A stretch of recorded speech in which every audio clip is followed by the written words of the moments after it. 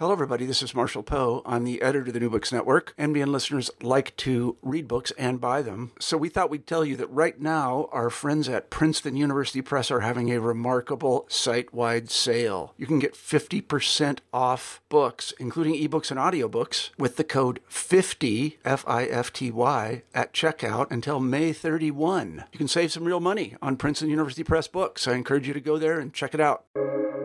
Welcome to the New Books Network.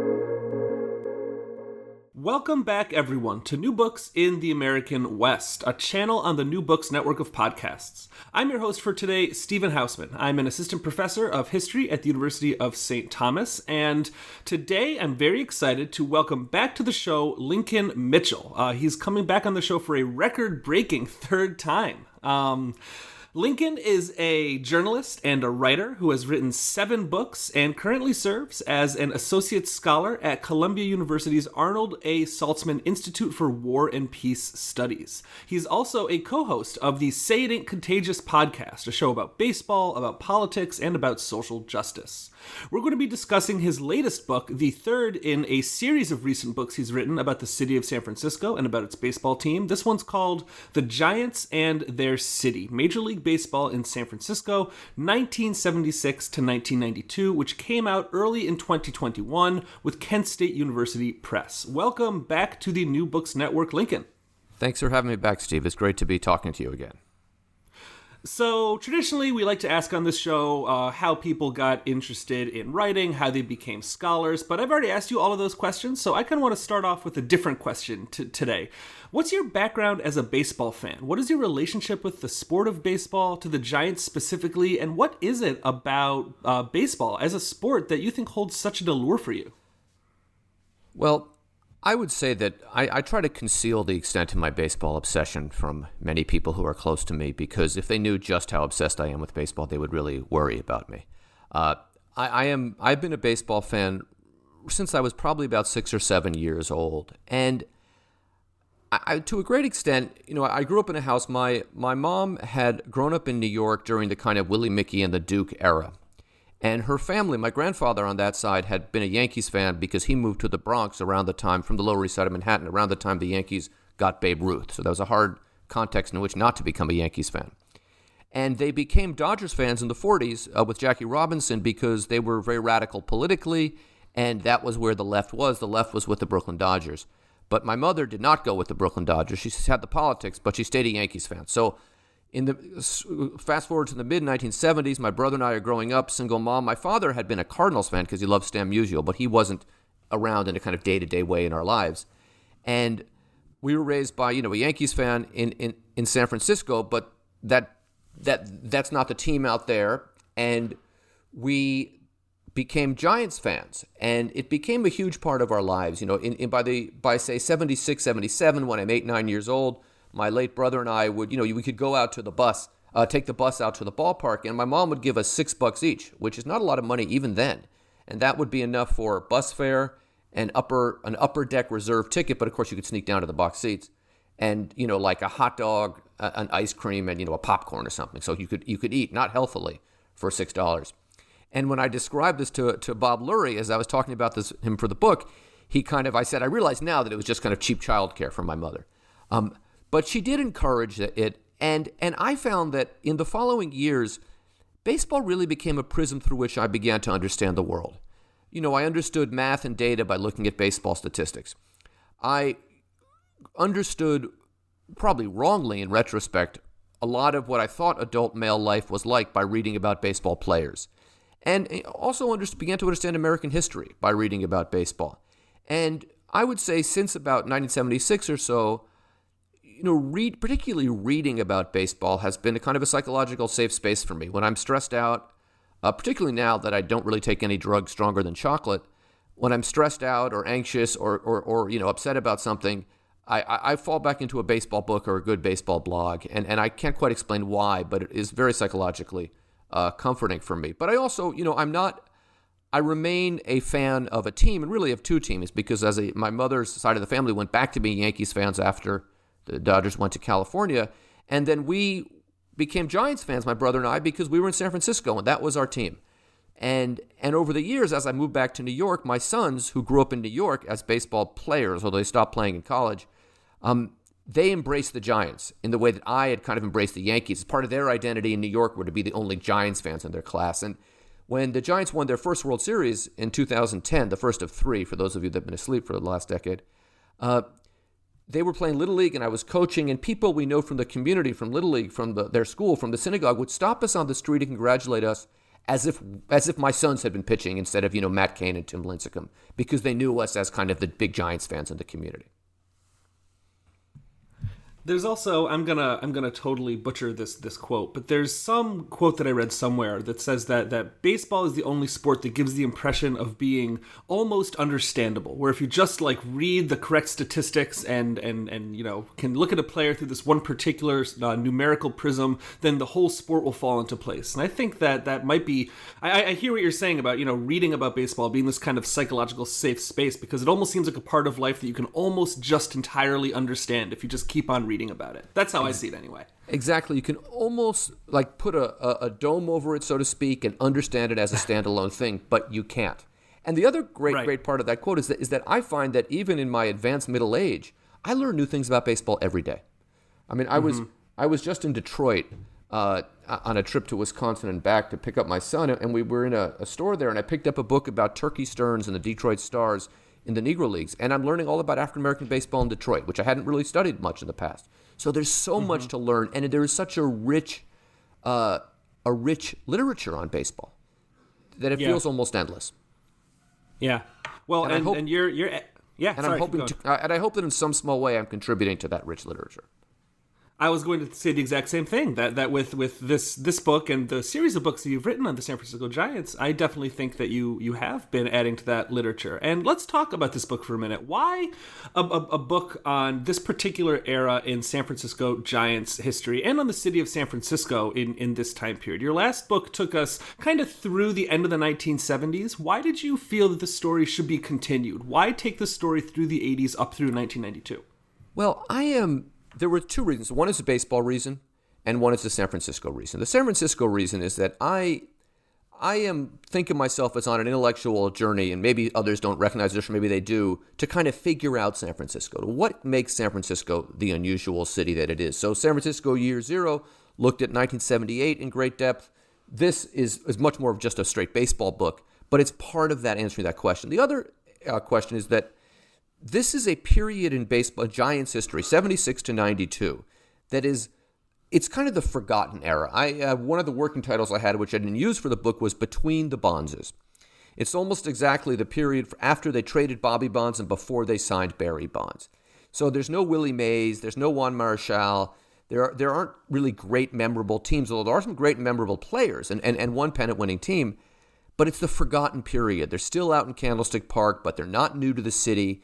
And that's also a cultural moment that tends to be forgotten in San Francisco. It's after the Summer of Love and before the tech boom. So it's this area that is, in my view, not sufficiently explored, particularly from the perspective of somebody who was a young person then.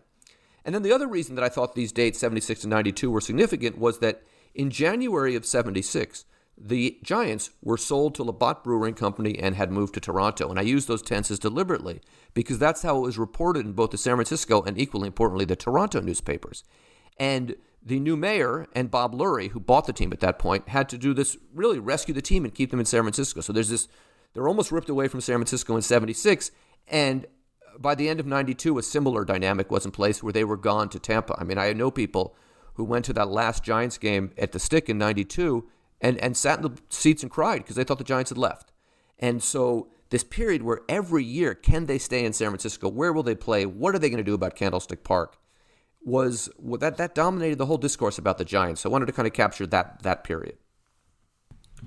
Well, let's talk about the state of the Giants in the kind of mid to late 1970s, because as you were just indicating and as you write about in the book, the Giants were in serious trouble in this time period. And I remember you talking a bit about this in San Francisco Year Zero as well, but it's so shocking to me that the Giants were so on kind of, living on the edge of a knife like this, because to me today, they seem like one of the most established teams in their cities in San Francisco. And, there just was news yesterday that actually Oakland looks like it might be the team that will be moving next. So what was it about the Giants in the mid-1970s that made them sort of the next team to go, the next team to possibly relocate? So let's talk about this period from 1973 to 1975, which are the 3 years leading up to where my book starts.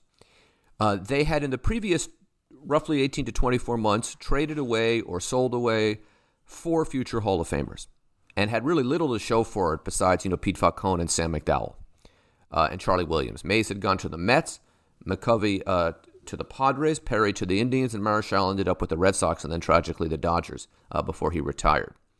The team was last in attendance in those 3 years in the National League and in some of those years in all of baseball.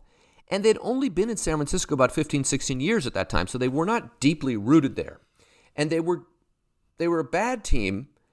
The most memorable players, particularly after they traded Bobby Bonds, were Bobby Mercer and Gary Matthews, who are good players, but players you don't associate with the Giants. They had some pitching. John Montefusco won the Rookie of the Year in 75, and he was this exciting new player. But they had, a lot of guys, Chris Spire, Darryl Thomas. Spire was a good player, but, Mike Sadek, just very, very forgettable players.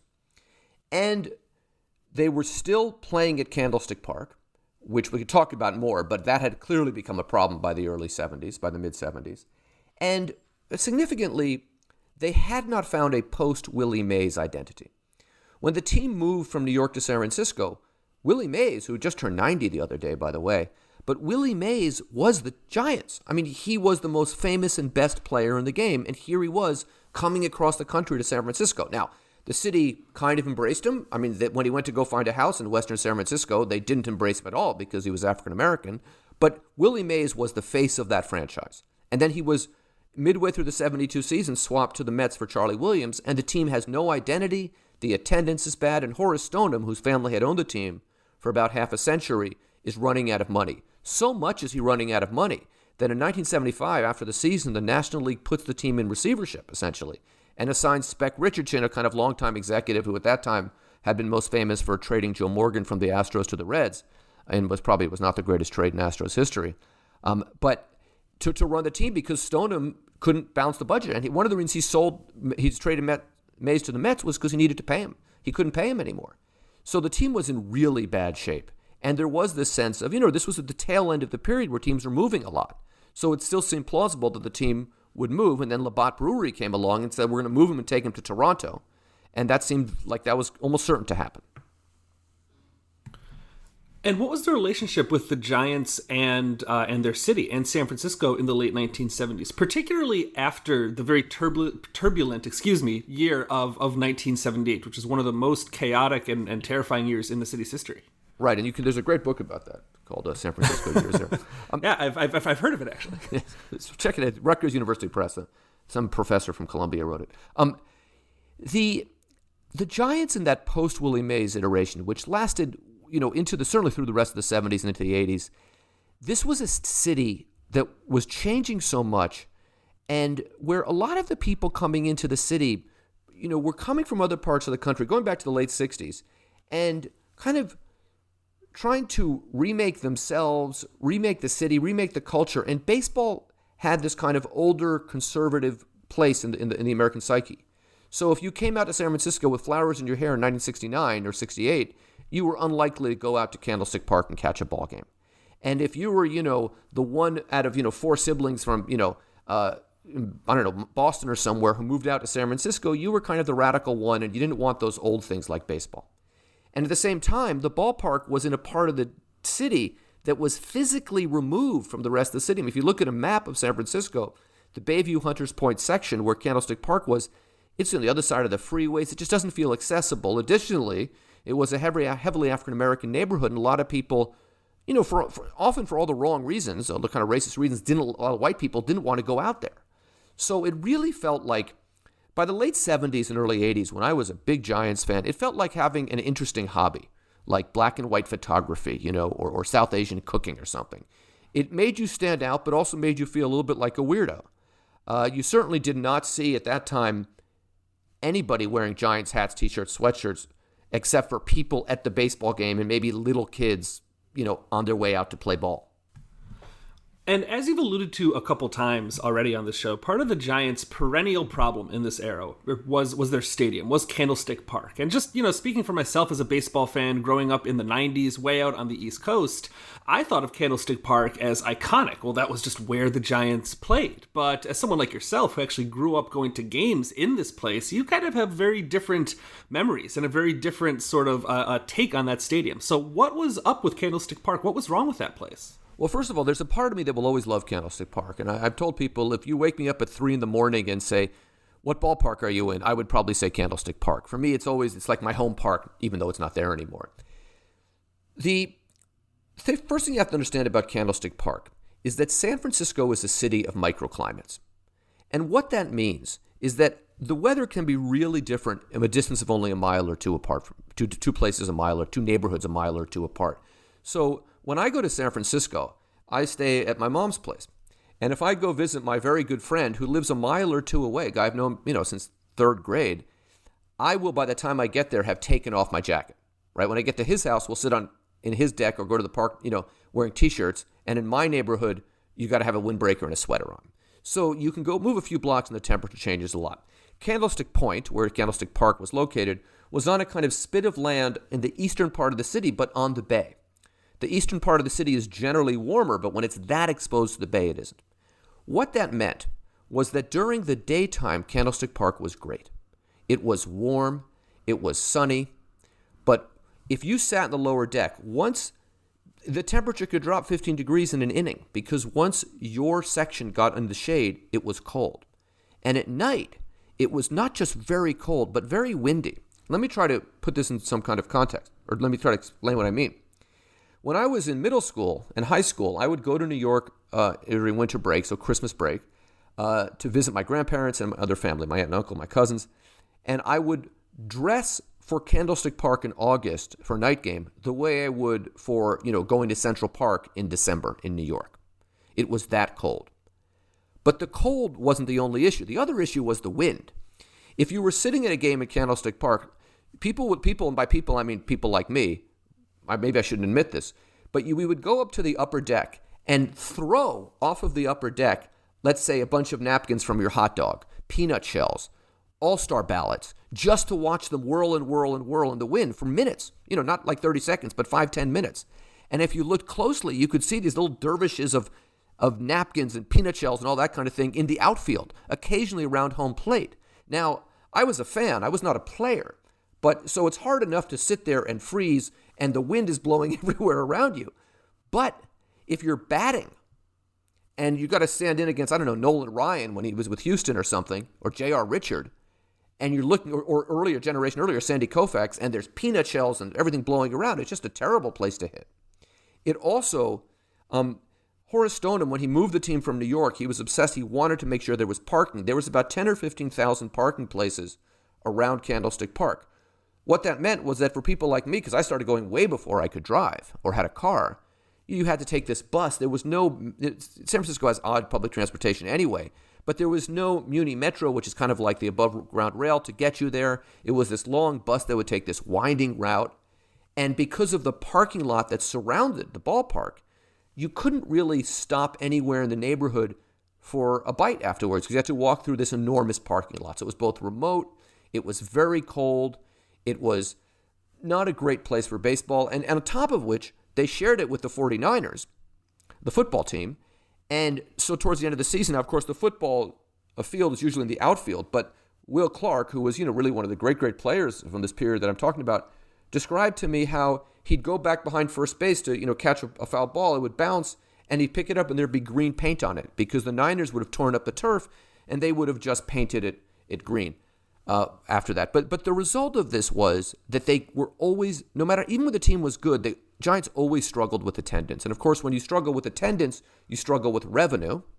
And when it's not a great place to play, you can't sign free agents. And Bob Lurie told me, he said, we would get in a negotiation and we would offer the exact same amount of money, but particularly if he was a hitter, they would always choose someone else. And it was very clear it was because of Candlestick Park.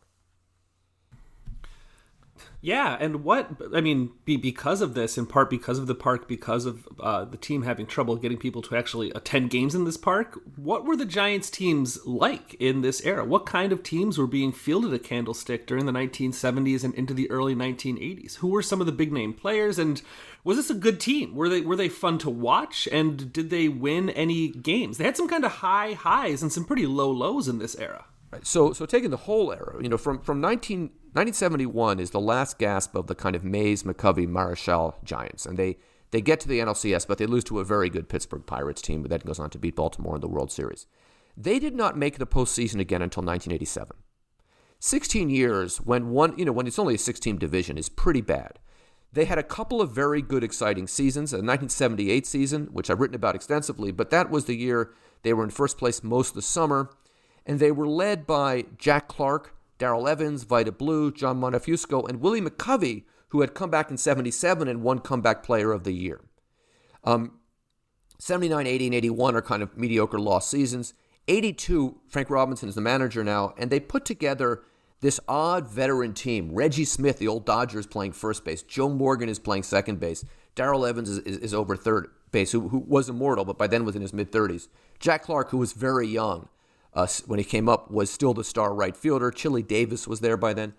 And that team, which didn't have much pitching, was in this great 3-team pennant race for the NL West title and got knocked out of... The Dodgers came into San Francisco. The Giants needed a sweep to stay in the race. The Dodgers beat him on Friday night, and they knocked the Giants out. But then, on Sunday, the Dodgers had to win to force a 1-game playoff with Atlanta, and the great Joe Morgan hit a 3-run home run to beat the Dodgers in Candlestick Park. And that home run was probably the highlight of the period from 1972 to about 1985. Not a home run that got the Giants into the playoffs, right? But a home run that simply knocked the Dodgers out of the playoffs. And that also speaks to the intensity of the Dodger-Giant rivalry, even when the team was bad. But then that team, the next 3 years were probably the 3 worst years in Giants history since before John McGraw was managing the team. And this was a team that was constantly, Johnny LeMaster was still playing shortstop, who couldn't hit, and whose defense, I think we could charitably say it is disputed as to whether or not he was a good defender. The team suddenly got very old and began to just kind of bring in endless streams of past their prime veterans. Mike Vail, Jerry Martin, Gene Richards, Manny Trio, and finished in last place in 84 and in 85, which was that was the nadir of the Giants' existence in San Francisco. And that was, again, a moment where it wasn't clear how can they stay here. The problems at Candlestick were getting worse. The A's were beginning to get good again. And these Giants teams, Jack Clark, who had been a very, very good player, they traded him away for essentially a good fielding shortstop and a bunch of guys who never really fit in. Johnny LeMaster, who in my view was the symbol of this Giants incompetence, was traded away in kind of early 1985 season. And by late 85, even though they finished in last place, things are beginning to change. And this is also an era when baseball itself is changing, and kind of in some ways turning into the sport that we recognize today. And the Giants are at the forefront of some of these changes. So how is this period, the late 70s, the early 1980s, how is this an important turning point in baseball history, particularly from the perspective of labor relations and the kind of business, money, fiscal side of baseball? Well, to answer that question, we have to talk about Bob Lurie a little bit. We haven't really talked about him a lot, but Bob Lurie owned the team the entire time, the entire period covered in this book. He bought the team in January 76. He pulled up half the money because the mayor, George Moscone, was desperate to find an owner who would really agree to keep the Giants in San Francisco. Lurie stepped up right away, and because of Bob Lurie's deep roots in San Francisco, Moscone understood that Bob Lurie was not going to be in a hurry to take the team out of the city. Long short of it is that Bob Lurie is the kind of guy who could have owned a team in the 40s or the 50s. One of the wealthiest families in the city, but not a national, didn't run some national company or organization or finance or anything like that. Made his money, actually his father made the money, but through real estate in San Francisco, a little bit in Chicago, but mostly in San Francisco. So deep ties to the city, right? If you're in the real estate business, You want the city to be strong because that means, frankly, rents go up and real estate values go up and you can make more money. So his future was linked to the city.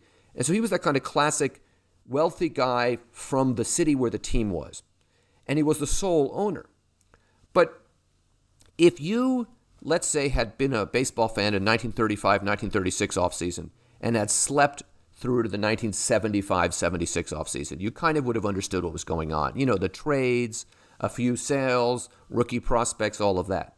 1976-77 season, everything changes, right? That's the first real year of free agency. You know, it had been starting up with Catfish Hunter, Andy Messersmith in the previous years, but Dave McNally. But this is the huge year of free agency. And that really changes baseball. You know, almost that entire A's team, you know, Don Baylor, Joe Rudi, Rollie Fingers, Gene Tennis, Sal Bando, Reggie Jackson actually was with the Orioles. And no team quite knows what to do with him. The Giants in that first year of free agency, they don't really know what to do either. They want to sign these guys, but they can't compete. And they go out and sign Willie McCovey, who no one was interested in. And dollar for dollar, Willie McCovey was the best of any of those new free agents in 1977. He paid him almost nothing, and he was a great slugger who kind of got a resurgence in his career that landed him ultimately and deservedly in the Hall of Fame. But the Giants really struggled to figure out free agency. You know, one, people didn't always want to come to San Francisco. Two, they spend enormous amounts of money on players like Rennie Stennett, who were just disastrous, right? Years later on Kevin Bass, who you knew didn't fit in. They made some good free agent signings, Brett Butler, Dave Righetti later, but they'd struggled to figure it out. And then, of course, in 1981, there's the strike. And the strike was an effort by the owners to rein in free agency, to put some limits on it, because they felt that that the players could just negotiate and get whatever they want, and a team, upon losing a free agent, would get nothing back, and that would upset the competitive balance. Ironically, in the first free agent year, it was a lot of the small market teams that did very well. The Padres, for example, signed Gene Tennis and Rollie Fingers. The Brewers signed Sal Bando. But that strike in 1981, which was the first really major strike, it cost a third of the season. It made this very odd split season format. And that was the beginning of a period of labor unrest that lasts past this period, right? So we have the collusion around free agency in the later 80s, leading up to the 94 strike about a year or so after I closed this book. But interestingly, Bob Lurie told me, though, that one of the reasons that he wanted to sell the team was he didn't want to be around for that strike negotiation. Like he knew that would drive down the value of the team, and he wanted out. So this is a period when salaries skyrocket, the value of teams skyrocket. In general, more money comes into the game, attendance across the board goes up, and the game really changes because of that and takes more of what we think of as its modern form. I thought it was really fascinating reading this part of the book about the early days of free agency and just reading about teams and fans alike trying to just navigate and figure out what this meant and what was a good free agent signing, what was a bad free agent signing. I mean, today the average fan can tell you the difference between a Rule 5 draft pick and, a B-type compensation player, right? These kind of arcana of free agency. But at the time, people really had no idea what it meant and were trying to kind of figure it out as they went along, which I just thought was a really interesting part of the book. And they also had no real sense of how to evaluate talent. So if you look at that first crop of free agents, a lot of those big contracts, those players were never really that good because they were too old. So Sal Bando, who in my view is a borderline Hall of Famer, but by 1977 he was kind of done. He had 1 or 2 good years left. Similarly with Joe Rudi. And I think teams didn't quite get that. So they would, the Giants, I go back to Rennie Stennett, but he was a good hitter who got hurt and he hadn't been healthy in a long time. And then they signed him to a big contract. It was never clear why. And the fans, today I think maybe not good, but if you're a fan of the Milwaukee Brewers, that, when Garrett Cole or Bryce Harper become a free agent, you're not going to be in the running. But fans didn't see it that way back then because it just hadn't evolved that way back then. And also this was so new. So every year, that 77, my friends were like, wow, the Giants might get Reggie Jackson. Well, there's no way the Giants were going to get Reggie Jackson. Right? If after the 78 season, the Giants might get Pete Rose or Tommy John. Why can't Bob Lurie sign Pete Rose? Well, because Pete Rose can take someone else can offer a lot more money.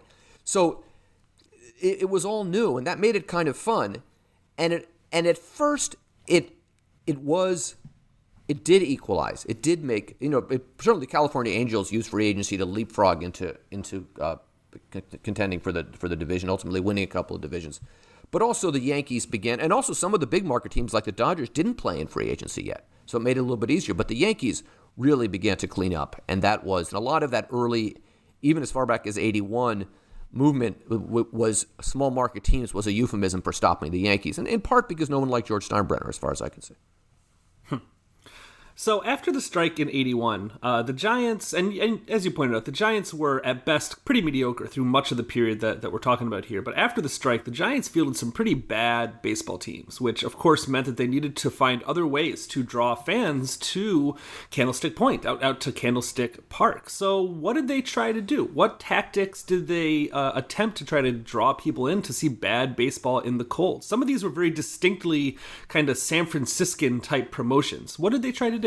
Well, they had to draw, fans to come see a bad team in the cold, which is not as fun as it sounds.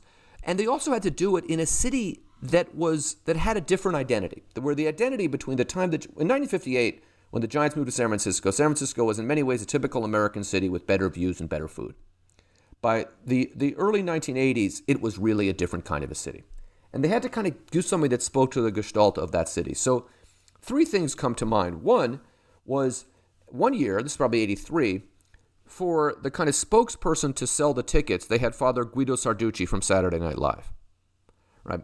Who was this kind of, if you don't remember him, this kind of fake priest comedian. And he would do these advertisements to buy Giants tickets, which was completely irreverent. No other team in baseball would be doing things like that, especially this guy who would actually wear like a Catholic priest collar and ramble on about the Pope or whatever on Saturday Night Live, but on there he was selling Giants tickets. The 2 really most famous promotions are, one, we spoke earlier about how cold it was at Candlestick Park and how cold it was particularly at night. So the Giants created this idea of what they called the Croix de Candlestick, the cross of Candlestick, the Croix de Guerre, the Croix de Candlestick. And it said on it, I think I'm trying to read mine now, Vini Vidi Vixi, which allegedly in Latin meant I came, I saw, I survived. And the idea was that if you stayed to the end of an extra inning night game, you would get a Croix de Candlestick. That would be proof that you are the kind of Giants fan that can endure, that can tough it out. And this became very popular. Now, from a marketing perspective, so people would go to the games, and you'll still see this now at a Giants game occasionally, older fans with Croix de Candlestick on their hat, on their cap. Apparently Mike Krukow, who was a player at that time, started that. That's the legend. But the problem, of course, from a marketing perspective is you can't schedule extra inning games in advance, right? So it's not like this Tuesday we have an extra inning game against the Pirates. Come out to the ballpark. So it didn't help attendance. It just kind of helped the esprit de corps. And then in my mind the greatest mascot in Major League Baseball was the Crazy Crab.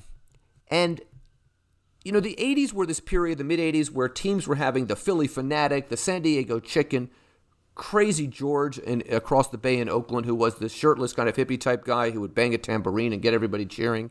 And the Giants, because, San Franciscans, we think of ourselves as a little jaded, a little sophisticated. We're not going to just cheer for a mascot. So they created the Crazy Crab.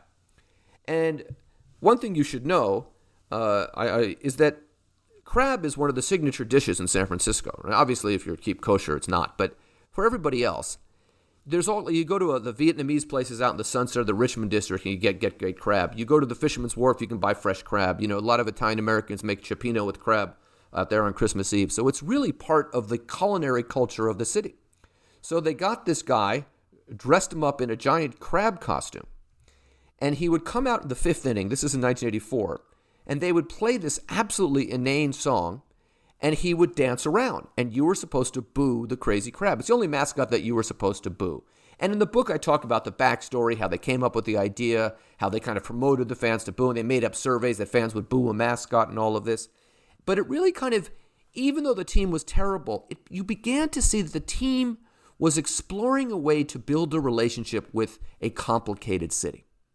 You couldn't do it the way, this was not a city where, players, when a player would come on the post-game show and talk about how God did something or other, which happens a lot in baseball, that did not bring fans in the way it might have for other franchises. You had to do something a little different. And the Crazy Crab and the Croix are really part of the Giants' effort to make a personality that fit for this very unusual city. And I think ultimately they succeeded in that. in your last two books about the Giants, you really make the case that you can look at the history of San Francisco by looking at the history of the Giants, that this team serves as a prism for the changing history of the city itself. And, as you kind of said at the outset, this is a city whose identity is changing right now. And with that, the Giants are trying to build their own identity too. So I really see the connection there between the team and the city. Yes, that's right. And this is the period where by the time this book ends, the city has changed and the team has changed. They've kind of worked it out. By 92, 93, the Giants, even though the 49ers are very good, are the marquee franchise in the Bay Area. For the last 20, 30 years, if you go out to San Francisco, even when the Warriors are really good, you will see more Giants hats than any other team, including, the A's, the Raiders when they were there. But this was not the case back then.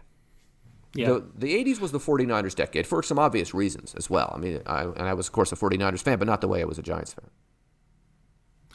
And after the doldrums of the mid-1980s, the Giants they got good again. They begin to improve. How does this happen? What's the nucleus of this team that ends up propelling them to the World Series in 1989? Well, there are two things that happen. One, at the end of towards the end of the 85 season, they fire the manager, they fire the general manager, and they bring in Al Rosen to run the team, who brings in Roger Craig to manage the team. And Bob Lurie finally has a management team that he can trust and who knows what they're doing. But they also, beginning a couple years or so before that, in the late 70s and early 80s, the Giants wasted all of their draft picks. They had very little talent coming up through the organization, other than Chili Davis and Bob Brenly. But by the mid-80s, they begin to draft better, and they build a nucleus really around Robbie Thompson, who comes up through the system as a top-notch defensive second baseman, but actually begins to hit. So he's actually a valuable offensive player. And then the key player, above all else, was Will Clark. And Will Clark was probably the most famous college player in the country in '84. The Giants had the number 2 pick, and the Brewers took B.J. Surhoff, who was a fine player. The Giants grabbed Will Clark. And Will Clark brought an attitude to the Giants that dovetailed with what Rosen and Craig were trying to do. And in 1985, when the Giants were terrible, one of the reasons they were terrible is first base was a combination of, David Green, who'd come over in the Jack Clark trade and was terrible, Gary Rajic, who never really could hit anymore. I think Manny Trio was still playing second base, and if you hit the ball 2 or 3 steps in either direction, he could field it, but he was done. And opening day in 1986, they put both these rookies, Robbie Thompson and Will Clark, in the starting lineup, and they're playing the Astros in Houston against Nolan Ryan, and Will Clark is leading off. I'm not quite sure why. He was much more, when you think of Will Clark as more of a number 3 hitter, but he was a young guy, and his first plate appearance, he hits a home run off of Nolan Ryan on opening day. And that was a statement. And the statement was, the Giants aren't laughingstocks anymore. And they weren't. And with that nucleus, they also had Jeffrey Leonard, who was a valuable player throughout these terrible 80s teams, who'd come over in a trade for Mike Ivey, who was still a very good hitter. They had a third baseman named Chris Brown, who they thought had a very good future, and the pitching was beginning to come together. And then in 87, they're in contention, and they make a series of trades, the 2 major trades that really bring the team together. One, the first is, I'm not the chronological order, but I think it was July 4th. They send Chris Brown and a bunch of other, Mark Davis, a bunch of other players to San Diego, and in exchange they get Dave Dravecky, Craig Lefferts, and Kevin Mitchell. Kevin Mitchell at that time is a third baseman. But with Kevin Mitchell, Will Clark, and Robbie Thompson, you can see the offensive nucleus emerging. Dravecky to join the pitching staff. And then a couple weeks later, they get Rick Russell, Big Daddy, from the Pirates. And now you see this team coming together. In the meantime, they've drafted Matt Williams, who's not, as a shortstop, who's not quite ready. But he comes up kind of in 88, 89, ends up pushing Mitchell to left field, where he's coached by Willie Mays to help convert him from an infielder to an outfielder. And that's the nucleus of that great team. It's Clark, Thompson, Jose Uribe, who couldn't hit much but was a fine defensive shortstop, Matt Williams at third, Kevin Mitchell in left, Brett Butler, who they signed in 88, who was a great leadoff hitter. And then right field, they struggle a little bit, but Candy Maldonado plays out there, Pat Sheridan plays out there, and they get a very strong team. And then Russell, Dravecky, Don Robinson, who also comes over in a trade in a bullpen by Craig Lefferts. And then in 89, during the pennant race, they go get Steve Bedrosian from Atlanta to fill out on the kind of the back end of the bullpen. And that's the nucleus of a team that was good enough to win 2 divisions in 3 years and 1 pennant, and not quite good enough to win the World Series. Well, and let's talk about that World Series, because the 1989 World Series is, of course, infamous. And for those listening who might not be aware of what happened during that World Series, tell us about Game 3 in particular, and what did the events that happened just before Game 3 started, what does it mean for San Francisco? Okay, so Game 3. Now, what you have to note here is that they're in the World Series against the Oakland A's. This is the Battle of the Bay, or the Bay Bridge Series. And this is a very good A's team. Some of these players...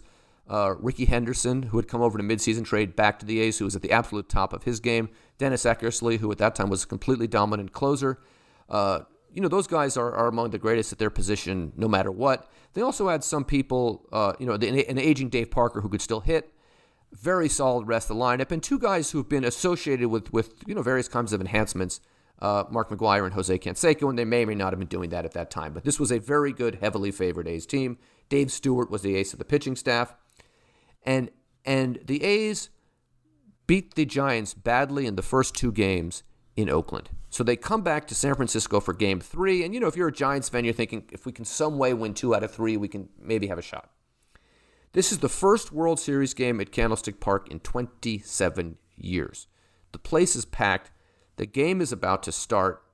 And the biggest earthquake since 1906 happens. This was the big one. I was there. I was not at the game. I was actually across the bay in Vallejo, and I've been through dozens of earthquakes, probably more in San Francisco. This was by far the biggest I ever felt. I had to, get under my desk and hide, not hide, but shield myself. And then I had to drive down to Santa Cruz that night, which is about 80 miles south of the city, closer to the epicenter. And I'll just say this. I was sleeping on a futon on the floor, and it felt like being on a float in a swimming pool because it just kept moving because the earth was settling. So it was an enormous earthquake. And the descriptions from the players, and I have a lot of descriptions from the players, from the mayor of the city at the time, from the Bob Lurie about what happened. But basically, the players immediately looking into the stands, where are my kids, my wife, my parents, my grandparents, whoever it is. The ballpark, amazingly, because the former mayor Dianne Feinstein had done some seismic work there years ago, and everyone laughed. Why are you fixing Candlestick Park? It's never going to sell out. But of course, she said something about the 49ers. But it ended up saving lives. And there was, I think, Will Clark or someone like that told a story about a guy who had gone up on the light fixture to fix something, and he's holding on to the light fixture as it's shaking, all the way from left to right, this giant light fixture because of the earthquake. The stadium shook, but it didn't. Nobody was killed in the earthquake at the ballpark. And it probably helped that they were fans from both teams, so nobody panicked, because Oakland also, was part of the earthquake. They're from that earthquake world. But the effect on the city was devastating. I mean, the Bay Bridge, which connects San Francisco and Oakland, it didn't fall into the water, but the top layer fell on the bottom layer, so you couldn't get across. This was at the time that the Berlin Wall was being disassembled in Germany, and prompting Herb Caen to quote, "Whoever thought it'd be easier to get from East Berlin to West Berlin than from the East Bay to San Francisco?" Whole neighborhoods in downtown Oakland, but also in San Francisco, like the Marina, many of the areas would have been built on landfill in the northern part of the city, were devastated, and people had to leave their homes. Businesses had to shut down. There was $1 billion worth of damages. About 50 or 60 people died, and that number could have been much higher. But and that earthquake defined the World Series. And of course, they had to wait for 10 days, and I can tell that story if you want. But they had to wait for 10 days, and when they resumed, the Giants, the A's went to Arizona and practiced. They were on a mission. They'd lost that 88 World Series, although heavily favored against the Los Angeles Dodgers. They were not going to do it again. And the Giants they stayed involved with the community, which was, the right thing to do on some level, trying to help, but they were not prepared, and they ended up losing the next two games after a 10-day delay. They got drubbed, and that was that. Well, why don't you tell us that story? What happened during that 10-day delay? So this is one of the great stories in the book. I'm going to tell it, but you should still read it because in the book I give it more detail. But it wasn't clear when they'd be able to play at Candlestick Park or when they'd be able to even get to Candlestick Park. So Fay Vincent, who was the new commissioner, and was really kind of, every now and then baseball gets a commissioner, and we may be in this period now, who just isn't up to the job. And Fay Vincent was that. He also was an East Coast guy. So he convened a meeting to figure out what to do about the city and about how to finish the World Series. And he called Bob Lurie, who owned the Giants, Al Rosen, who, as I said, was the general manager, Corey Bush, who was kind of Bob's right-hand man, and Art Agnos. And Art Agnos was the mayor of San Francisco at the time. And Art Agnos, and this story, I heard Agnos and Corey and Bob tell it, so I know that they all agreed on. They were all in the room. Rosen's not around, so this is in fact what happened. And Art Agnos, I don't know if you know much about him. He'd been a left of center assemblyman, a progressive mayor, but kind of a tough guy. Like, Agnos was shot in the chest at point blank range and survived during the 70s. He was kind of a tough guy and had a bit of a hothead. And Fay Vincent says to Art Agnos, when are we going to get the World Series started? And Art Agnos said, well, I don't know, because we got all this other, like, they were like, at this point, they're taking rubble and hoping not to find dead bodies, right? I mean, it's really bad. And Vincent says to Agnos, I'd hate to be the first mayor whose city couldn't finish the World Series. And Agnos now he takes umbrage to that and says, I'd hate to start playing the World Series again when we're still looking for dead bodies here in San Francisco. So this meeting is not going well. Then Fay Vincent comes up with the extraordinarily terrible idea of moving the World Series to San Diego, to finish it in San Diego. Now, you may note that the National League representative in the World Series was the San Francisco Giants, not the San Diego Padres. And if you know the players in this room, again, your first question is, what does the mayor, kind of a hothead, what is he going to say? But Bob Lurie, who is a very soft-spoken, not a guy who loves confrontation, although you shouldn't really mess with him, but he's going to avoid confrontation if he can, and he's soft-spoken. Bob Lurie, of all people, cuts off Art Agnos, pounds his fist on the table, and I'm going to use a light expletive here, and says, over my goddamn dead body are we moving this World Series to San Diego. After all we've gone through to get this World Series back here for these fans who've waited 27 years, we're finishing it in San Francisco. And then he sat back down. And that's what happened. A turbulent 10 days. Man, it's a really well-told story in the book, too, so I really do recommend that people go buy the book and read it for themselves also. So you end the book in 1992. Why this for the particular endpoint? Why the early 1990s? How different, kind of looking at the arc of the Giants over this era, this is a topic that we've touched upon a little bit, but how different are they in 1992 from where the book starts in the late 1970s? Well, the first reason I ended it here is because I began with this moment in early 1976 when there's a new mayor, George Moscone, who's trying to find a way to keep the team in the city. And I end with this moment in 1992 where there's a new mayor, Frank Jordan, trying to keep the Giants in the city. So, and after 1992, the biggest difference, the most, I think one of the most important parts of this story, which goes unsaid, except I say it in the book, is that now one thing we haven't talked about is that in 1987, after they win the division, there's an initiative to build a new ballpark that's on the ballot in San Francisco, and it loses. In 1989, after they win the pennant, but also after the earthquake, there's an initiative that's on the ballot to build a new stadium for the Giants. This one would have put it exactly where the new one is now. It loses. In 1990 and 91 and 92, there are initiatives down the peninsula to fund a new stadium for the Giants. It loses. So Lurie is fed up. The team clearly doesn't have a home in the Bay Area anymore, and he's ready to sell it to Tampa, which he's not happy about, but he has to do it at that point because he can't keep losing money every year.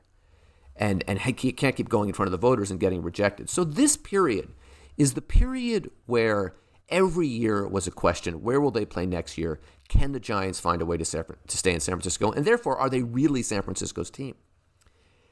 1993, the new ownership comes in, and because of the changes in San Francisco, which is a polite way of saying because there's so much more money in San Francisco, even controlling for inflation, all that, by the early 90s compared to the late 70s, that after 1993, it's never a question of are the Giants leaving again. 1996, there's a ballot initiative. It finally passes to agree to sign off on building the ballpark for the team, and by 2000, they get this new ballpark. So the biggest difference is that this is the period when there was this tremendous uncertainty, which began in the mid-70s, because the first 15 years was kind of this honeymoon period, if you will, and ends in the early 90s about will they stay in San Francisco. And then the other thing is that they're never allowed. They've had some bad teams. I mean, the last few years they've been bad. But the Giants have not been a laughingstock. The Giants have not been precarious. Right? If you were to talk about, I don't believe in contraction with regards to major league teams, but if you were to talk about contraction any time in the last 30 years, you would not have mentioned the Giants, whereas you might have in the mid-70s or mid-80s. So, and then the relationship with the team is solidified. And a lot of that is because, obviously, when they start winning World Series, that helps. But also, this is the period when they start really reconnecting with their history. So I talked about bringing Willie McCovey back in. And, while we mentioned that Willie Mays just celebrated his 90th birthday, but as late as 1990 and probably even 2000, Willie McCovey was more beloved among Giants fans than Willie Mays. Among Americans, Mays is better known.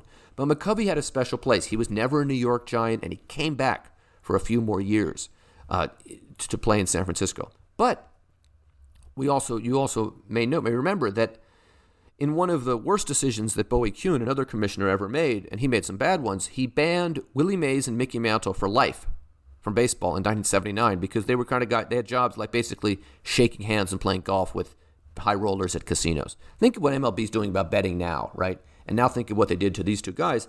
And Peter Ueberroth came in as commissioner in the mid-1980s and reviewed the documents behind this and said, this is nonsense. And he reinstated them. And as soon as they reinstated them, Lurie and the Giants acted very fast and said to Willie Mays, essentially, we want you part of the Giants family again, which was great for Mays because he wanted to get back into baseball, but it was also great for the Giants because it helped them build that connection with their past, which is so important for a team building a relationship with a city. And that was also something that we began to see during these years, and we still see as part of the Giants' kind of brand and identity in the city today.